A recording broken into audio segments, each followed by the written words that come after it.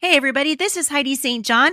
Welcome, you guys, to the Busy Mom Podcast. Today is one of my favorite days of the week here at the podcast. It's Mailbox Monday. Today, we're going to talk a little bit about freedom in Christ as I answer a listener's question about Harry Potter. Stick around. I think you're going to be encouraged.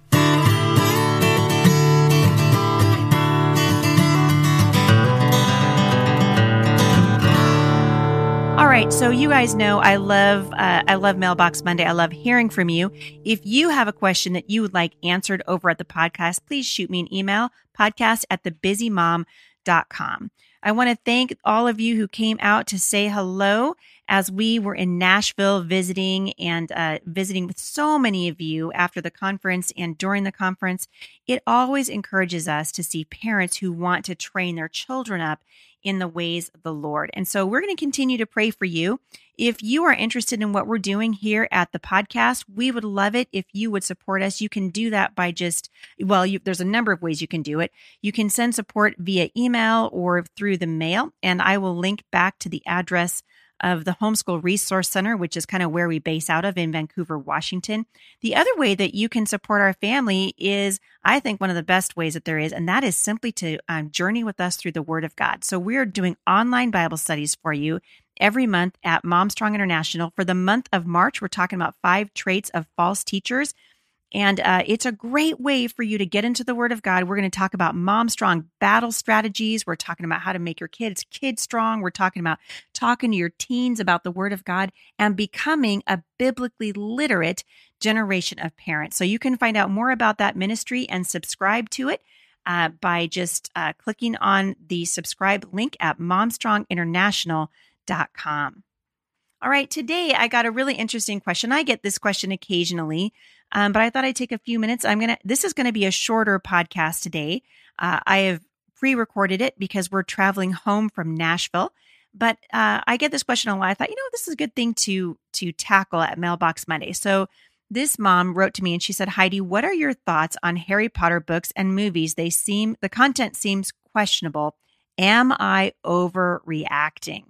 All right, so I'm actually not going to tell you what we've done with our kids when it comes to the Harry Potter movies, because I want you to listen to the voice of the Lord for your own life. Galatians 5, chapter 1 says, it was for freedom that Christ set us free. Therefore, keep standing firm and do not be subject again to the yoke of slavery. If you guys were listening to me the other day, I was talking about some of the strategies of the enemy. Jesus said that I came that you would have life and have it abundantly. He said he came to set the captives free, but Satan is coming to kill and steal and destroy. He wants to take the free person back into captivity.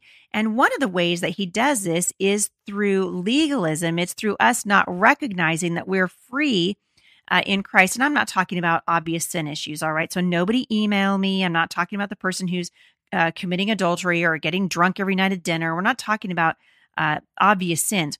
So the Bible has a lot to say about the nature of freedom and what it means to truly enjoy it. So I thought, you know what, I'm going to look up a couple of verses today and just read them to you and let you think about what God is saying to you in your life, because every single one of us is different. Our kids are different. Their sensitivities are different, and we need to be listening for the voice of the Holy Spirit in our life. So Paul is telling the believers basically to choose the gospel of Christ over anything else. He's saying that it was for freedom that God set us free. So our sinful past isn't an option. We know that leads to death, right, when we don't follow the Lord, but we also don't want to be swayed by so-called religious thinkers, the Pharisees, who would pull us into legalism and really are preaching a very flawed gospel. So the trick, I think, to living a victorious Christian life is learning to walk and to live in that tension between truth and grace, and that requires that we are always listening for the Lord. So what might be right for me might not be right for you, and so we're talking about issues of freedom.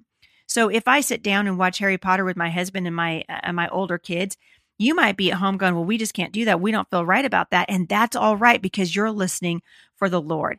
And so here's an interesting verse that I thought went right along with this question. It's out of 1 Corinthians chapter 10, verses 23 and 24, and then I'm going to skip down to verses 31 to 33. Here's the Apostle Paul again. All things are lawful, but not all things are profitable.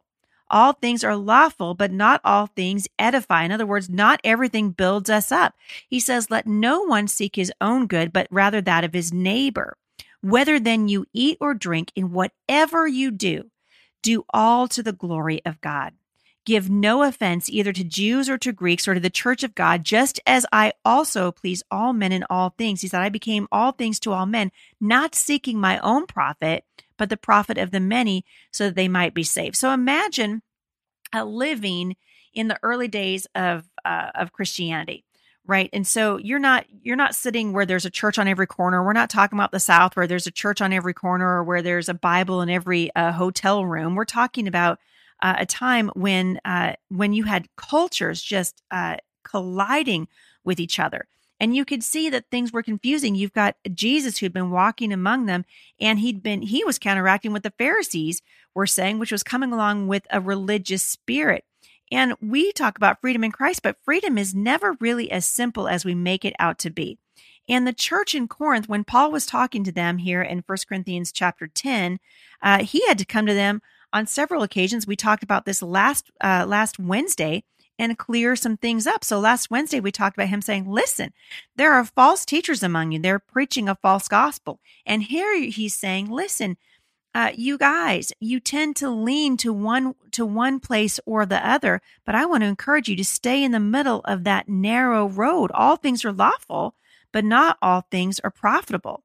And even when walking in freedom, the Apostle Paul saying we have a responsibility to build other people up, to obey God, to act selflessly. And so one of the things that I've spoken about oftentimes at the Mom Strong Conference, we tackle all kinds of issues that are related to freedom and to legalism. We talk about all kinds of things that are related to what I would consider sticky situations.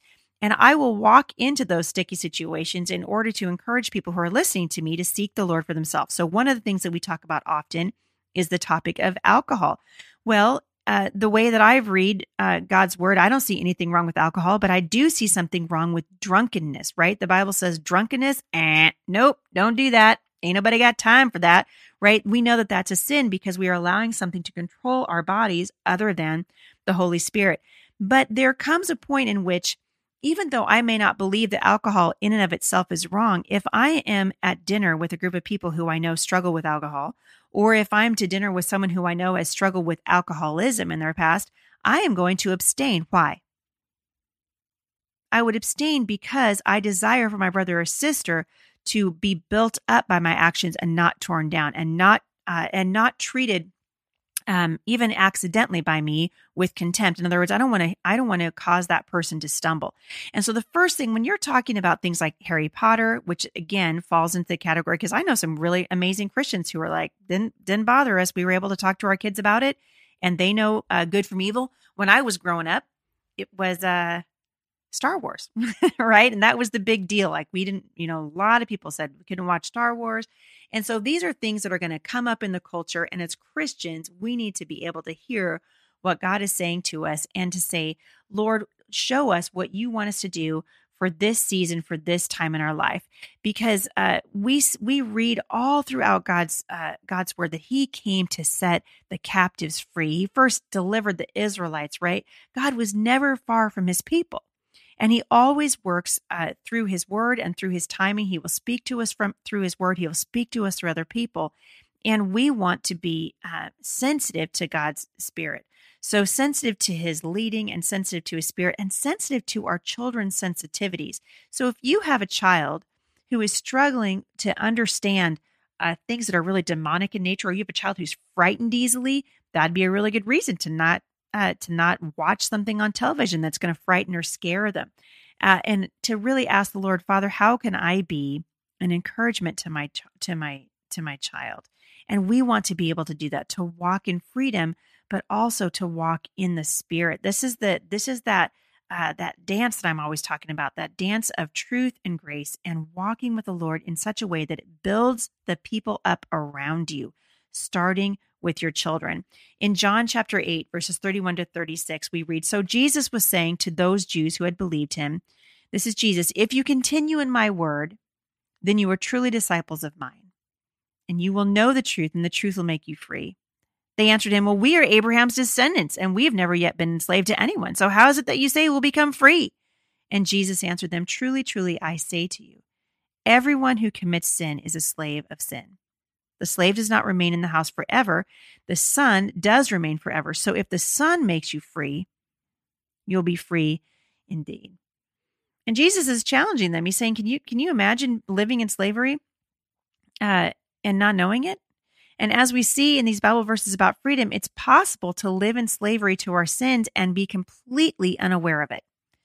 And when our lives are consumed, so this is when it kind of goes away from, we want to say, well, I don't smoke and I don't chew and I don't go with boys who do, right? But when we are consumed by sinful habits, we're no longer walking in freedom. And the only way to experience true freedom, according to the Bible, is through the shed blood of Jesus. It's to trust in Christ, to trust in him and say, "Father, I'm going to allow you to be the Lord of my life," because we recognize that the only one who can save us from our sin and from ourselves really is Christ. And so we want to walk in that freedom. And at the same time, we want to walk in a way that brings honor and glory to God. I spoke last week on Friday with my friend Katie Bennett. We were talking about how we tend to find our security in things.